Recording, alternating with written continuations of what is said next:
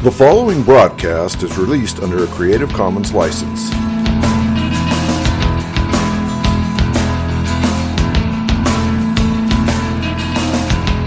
I believe in Jesus Christ, the only Son of God. I believe He lived and died, and that He rose again. I believe and trust in Him.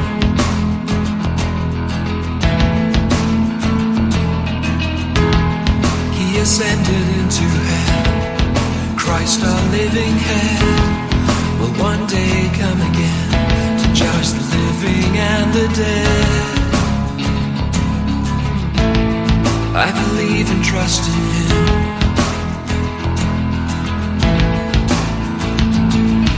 I will trust in my Redeemer, sing of His love that lasts forever, know His full and sure salvation. I will trust in Him. Though the world falls around me, I rest and know that He has found me. Christ, the rock, is my foundation. I will trust in Him. I will trust in Him.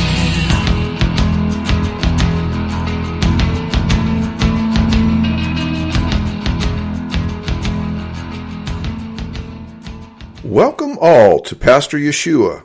You've been listening to Creed by Richard Jensen from his album, Order of Service. By way of introduction, pastor is an acrostic which stands for preaching all salvation through one Redeemer. Our Redeemer, Yeshua, Jesus, is the Hebrew name for the Lord. It means Yahweh, the Lord, is salvation. Translated from Hebrew into the Greek language, the name Yeshua becomes Jesus. The English transliteration for Jesus is Jesus.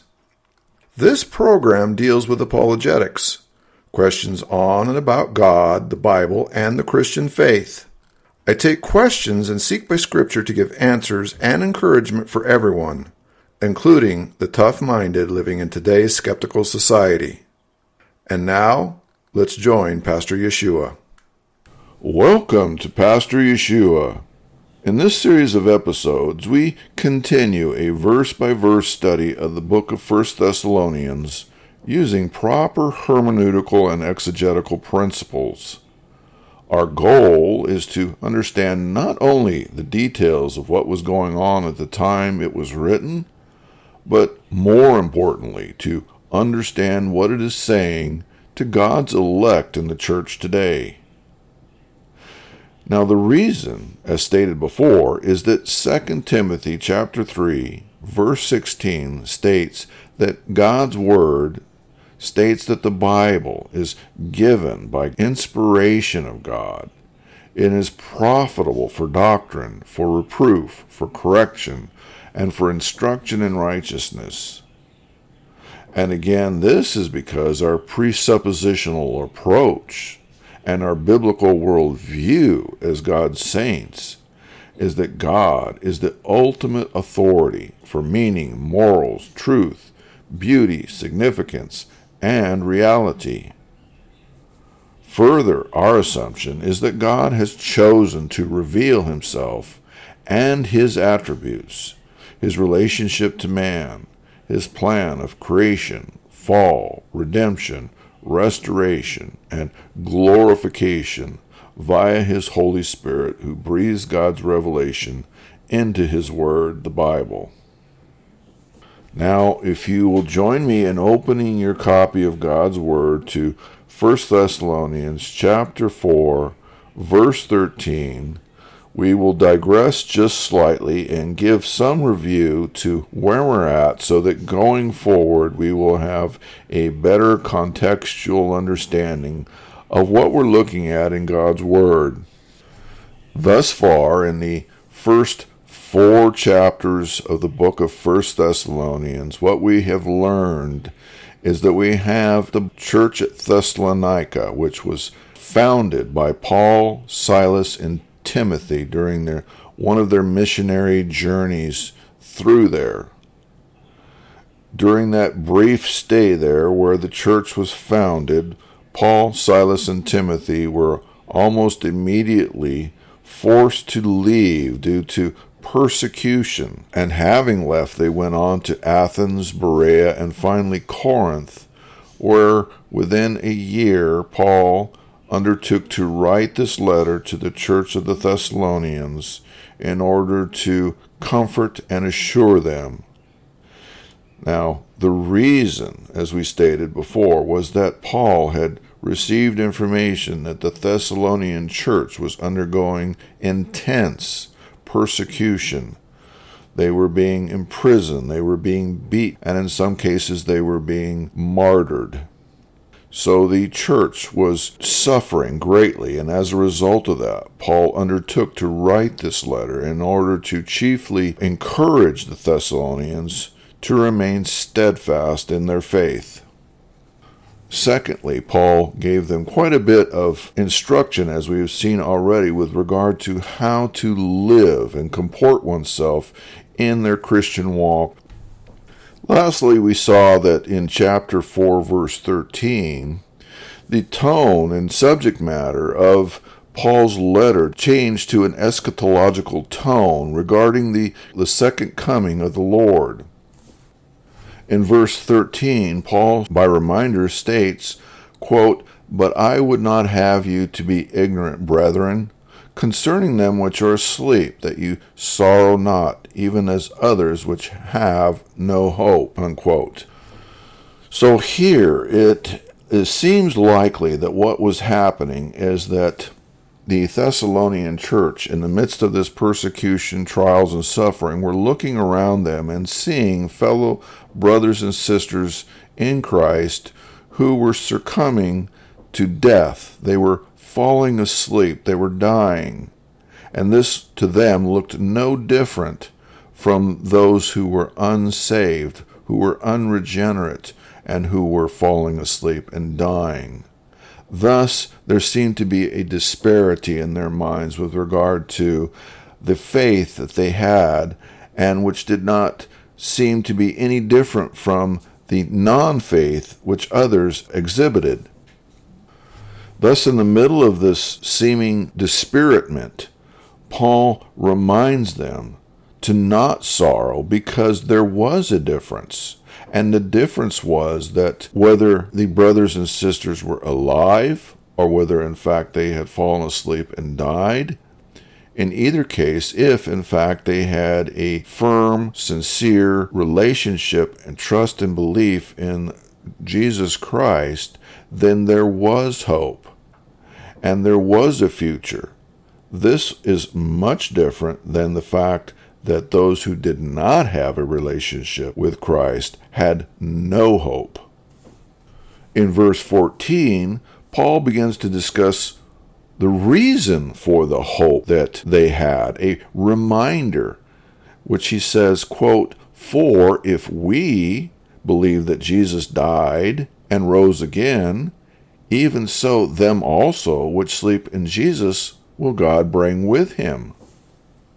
So essentially here what Paul is saying is that at that point when God is pleased to draw to himself a saint of God, and they establish a relationship with him, and they have a committed, firm belief that Jesus died and rose again and is coming back, that this belief, this faith, this relationship changes forever the dynamics of the future of the human soul. Now, the Thessalonians had already been informed as to what was going to happen and what that change looked like. So essentially, what this verse is telling us in its theological context is that if God in his sovereign will is so pleased to call and to choose a believer to come to faith in himself and to enter into a relationship with Jesus Christ, which is constituted with that foundational conviction and belief that Jesus died and rose again, then that totality of that relationship forever changes the citizenship, so to speak, of where my eternal spirit resides. In this case, for those who have fallen asleep or who have died in Jesus, God will bring with him at his second coming. For those who do not know Jesus, they will rise again. However, it will be to rise again to judgment.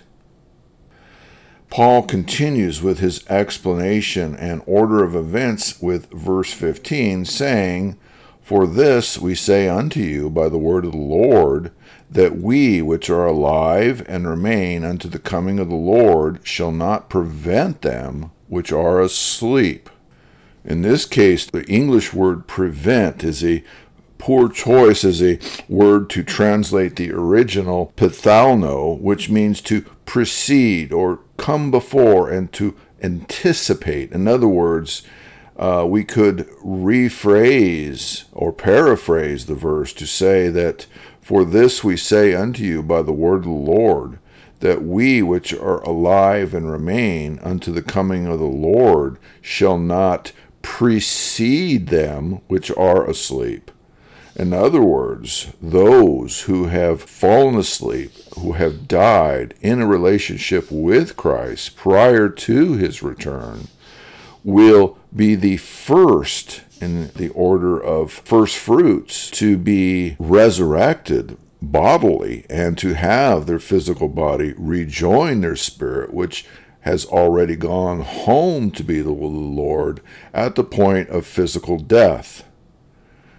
In verse 16, Paul continues to explain order of events, saying, quote, "For the Lord himself shall descend from heaven with a shout, with the voice of the archangel, and with the trump of God, and the dead in Christ shall rise first." In verse 16, Paul begins to further unravel and explain the order of events and the events themselves. Quote, "For the Lord himself shall descend from heaven with a shout, with the voice of the archangel, and with the trump of God, and the dead in Christ shall rise first," unquote. Now, we touched on this in our last episode, and by the Lord's providence, I hope in future to give a fuller discussion of this eschatological event. Here I will just summarize. As we pointed out, the word shout, kilusma, is a loud summons, a trumpet call. With the voice of the archangel is usually understood to be the awakening shout of the archangel, the leader of the angelic host. The trump of God is understood to be a trumpet which sounds at God's command. Now, historically, the church has read this verse and understood these various terms of shout and the voice of the archangel and the trump of God to be literary exaggerations or literary license to bring attention to the verse at large and to have no other meaning other than that than to sort of elaborate or exaggerate the excitement of the event. However, if you were a Jew in the first century and hearing the original of what Paul is talking about, the culture of the Jewish mind would come to a very different understanding of what these three things are that Paul is referring to with regard to the Lord descending and returning. In fact, in the Jewish culture and the history of the Jewish culture, ever since Leviticus chapter 23 and Numbers 29, the Jews had been celebrating various festivals and feasts which were commanded by God in the Old Testament.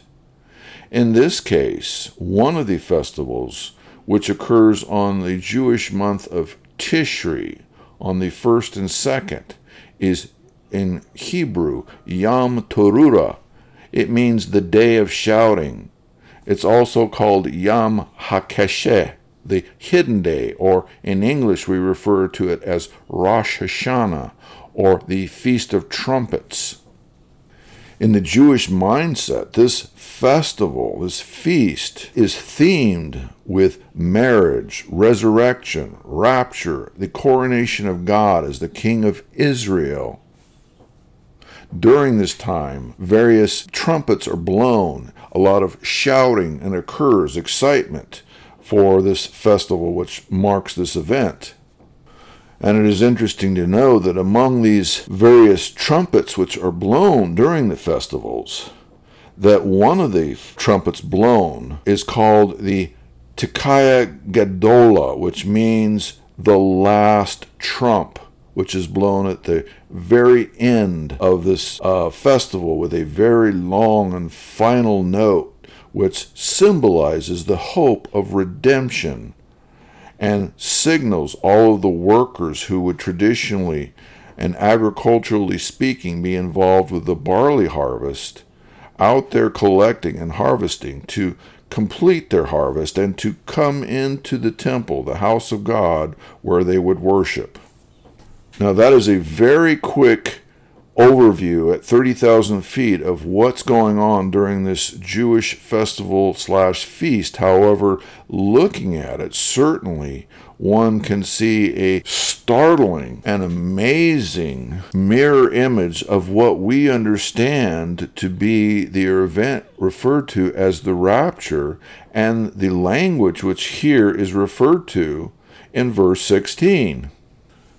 So in short, I am going to submit to you that in verse 16, Paul is not referring to literary license of terms of exaggeration or excitement, but rather he is referring to culturally known events and titles which would occur during this festival, which the Thessalonians, who were largely comprised of Jews, would clearly understand. And in any case, at this event, the first thing that would happen in verse 16, in terms of the order, was that the dead, those who had fallen asleep in a relationship with Christ, would be the first to arise, or the first fruits. Now we pick up our narrative where we left off in verse 17 from last episode, where it says, "Then we, which are alive and remain, shall be caught up together with them in the clouds to meet the Lord in the air, and so shall we ever be with the Lord." Here the word remain, perlapomai, means left over, remain, or survive, which is the same as those mentioned in verse 15. The words caught up in the original, harpazo, which means to seize, to carry off by force, to snatch out or away. And in fact, the word harpazo gets translated to Latin and is the base of the word rapture. The word together, hama, at the same time, at once, together. The word clouds, nephele, which is a Greek word which, interestingly enough, appears in the Septuagint translation of Exodus chapter 13, verse 21 and 22, wherein the writers and translators there pick this word, nephele, to use for the pillar of cloud which the Israelites followed on a regular basis in leaving Egypt and in their wanderings in the 40 years through the wilderness, which we understand to be the presence of God. So, taking all these events together and all these words together, what we see is that in context, the verse is saying that the dead in Christ in verse 16 are resurrected, giving their physical body a new body, which is rejoined with their spirit. And then we, those believers in Christ, which are still alive and remain at Christ's second coming, are then at the same time, or shortly thereafter, caught up or raptured together being with those who were dead and are now resurrected, with them, again, those that were dead, in the clouds. Here we see the presence of the Lord, to meet that Lord in the air, and so we, both groups, are now alive forever with the Lord. Paul again refers to this same chronology of events in 1 Corinthians chapter 15, verse 20 through 23. Quote, "But now is Christ risen from the dead, and become the firstfruits of them that slept. For since by man came death, and by man came also the resurrection of the dead, for as in Adam all die, even so in Christ shall all be made alive. But every man in his own order, Christ the firstfruits, afterward they that are Christ's at his coming," unquote. So here, what we are understanding from Paul's message in 1 Corinthians 15 is that Adam, the federal headship of all mankind, by his choice to sin and rebel against God, and to leave his covered status, which was given to him at creation, in doing so, died. He is separated from God by this wall of sin, of falling short of God's glory. So it is that in Adam all die because of our choice in Adam. By that same logic, then, those that are in Christ by God's grace are made alive. We have a restored fellowship and a relationship with God. We are covered by Christ's imputed righteousness. And we also see that in terms of the resurrection, that Christ is the first who had risen from the dead and rose to God. Thereafter, those who die in Christ prior to his second coming are resurrected at his second coming and become the first fruits. And then shortly thereafter, or almost at the same time, those that are alive at his coming are transformed and raptured and join those who were resurrected, who were dead, and all together with Christ they ascend to heaven to be together forever.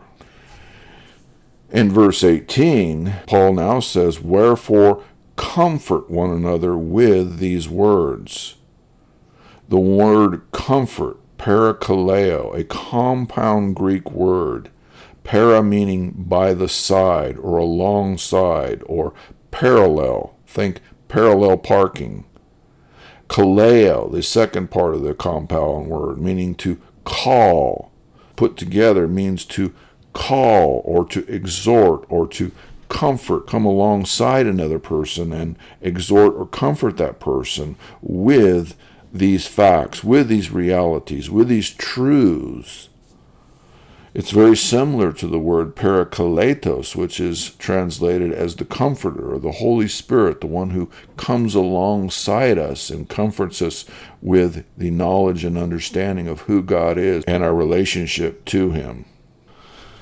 This then brings us to chapter 5 of 1 Thessalonians. Now, it should be understood here that given that the theme and the subject matter continues and there is no break here, that in fact designating a new chapter here is inappropriate.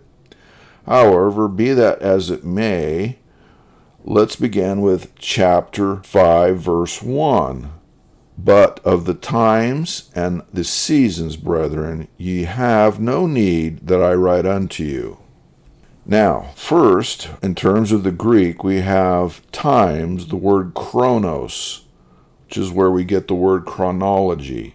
It means a quantitative measuring of time, a simple measuring of linear time in seconds, minutes, hours, days, months, years, etc.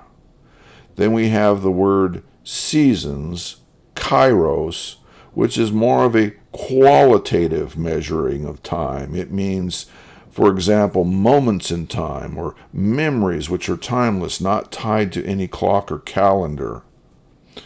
Other translators translate times and seasons as the chronos being the big picture and kairos being the smaller picture of time measurement. In any case, if we paraphrase this verse, he's saying there's no need to write to you, the Thessalonians, about the timing of the events which we have just been discussing, chapter 4, verse 13, all the way through to where we are now, i.e., in terms of the return of the Lord, the resurrection of the dead, those that are alive at Christ's coming, all of this timing of those events. There was no need, according to Paul, to talk to the Thessalonians about that timing. However, by Paul saying this, it raises a very important question.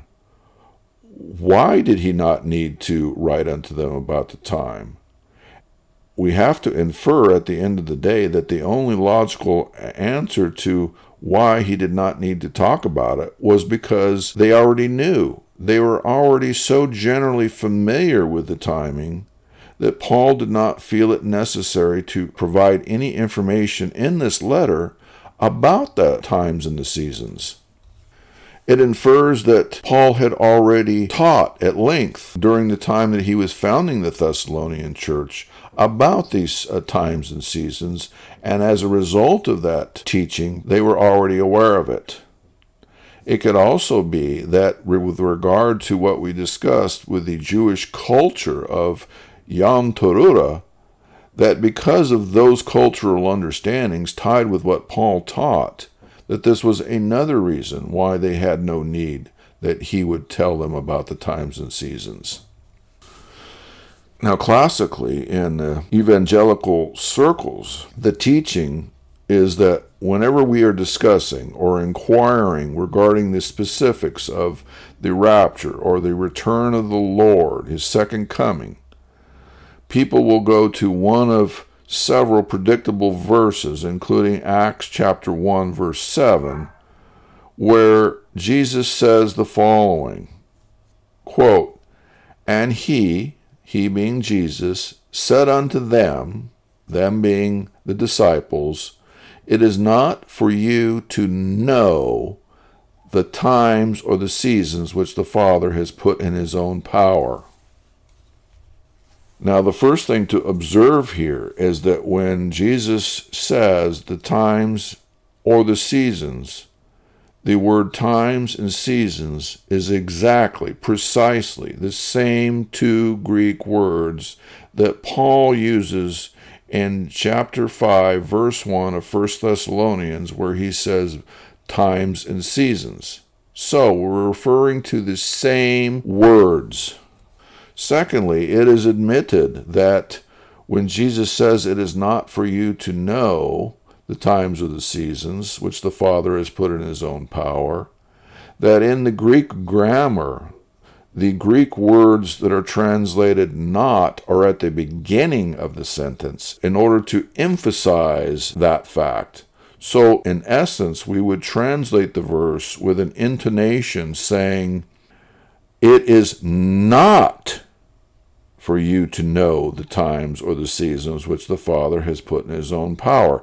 You can clearly hear the fact that in that case, using the grammar, that Jesus is emphasizing the negative fact that they will not know. It is not for them. It is not given to them to know.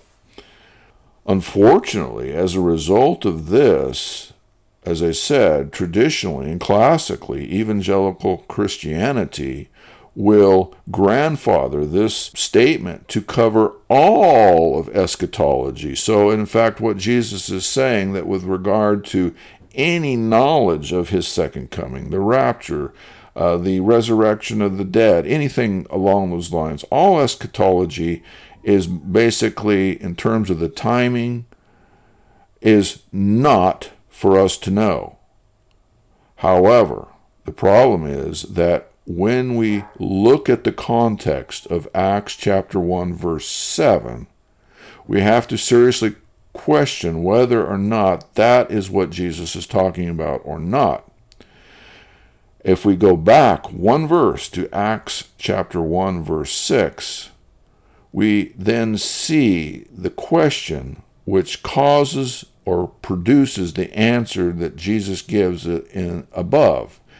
In this case, the question posed by the disciples is as follows, quote, "When they therefore," that's the disciples and Jesus, "come together, they asked of him," him being Jesus, saying, "Lord," and here's the question, "wilt thou at this time restore again the kingdom of Israel?" Unquote.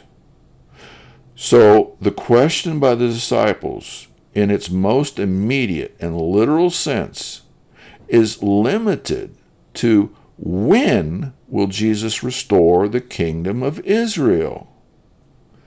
Now, this is important because when Jesus says it is not for you to know the times of the seasons which the Father has put in his own power, if we're going on a very literal and immediate context, then the not knowing is limited to the issue of when Jesus will restore the kingdom of Israel. It is only by inference that some will try to use this not knowing to cover all eschatological issues. Now, it's a given that the restoration of the kingdom of Israel is part of the larger eschatological plan of God. However, it is only a small part, and it is not necessarily the fact that just because Jesus says you don't know about that we won't know about other things. So we have to be careful not to throw out the baby with the bathwater here. It also seems doubtful that based on Acts 1:7, that Jesus intends that we shall never know of the times or seasons, when clearly in chapter 5, verse 1 of 1 Thessalonians, it seems as though that the Thessalonians already have a pre-existing knowledge in its basic form of when that timing is. That being said, I suppose I should give a disclaimer to say that while we may have a general understanding in its general sense of generally when the Lord's return will be, that by no means infers that I or anyone else has a specific knowledge of the exact year, the exact month, the exact day, the exact hour when Christ will return. The two do not necessarily need to be synonymous. Thus we can say we have a general knowledge which God has given to us so as to not be caught off guard, while at the same time we do not need to have specific knowledge so that we're going to put an X on the calendar and say, I've got till this day to get right with the Lord, which could clearly produce a counterproductive lifestyle. In any case, we'll end here. For the time being, this concludes this episode.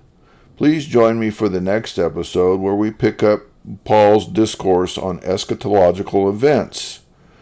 Now, if you have any questions about God, the Bible, or the Christian faith, I encourage you to email me at pastor_Yeshua@yahoo.com. That's pastor_YESHUA@yahoo.com. Thank you for listening. The world falls around me, I rest and know that He has found me. Christ, the rock, is my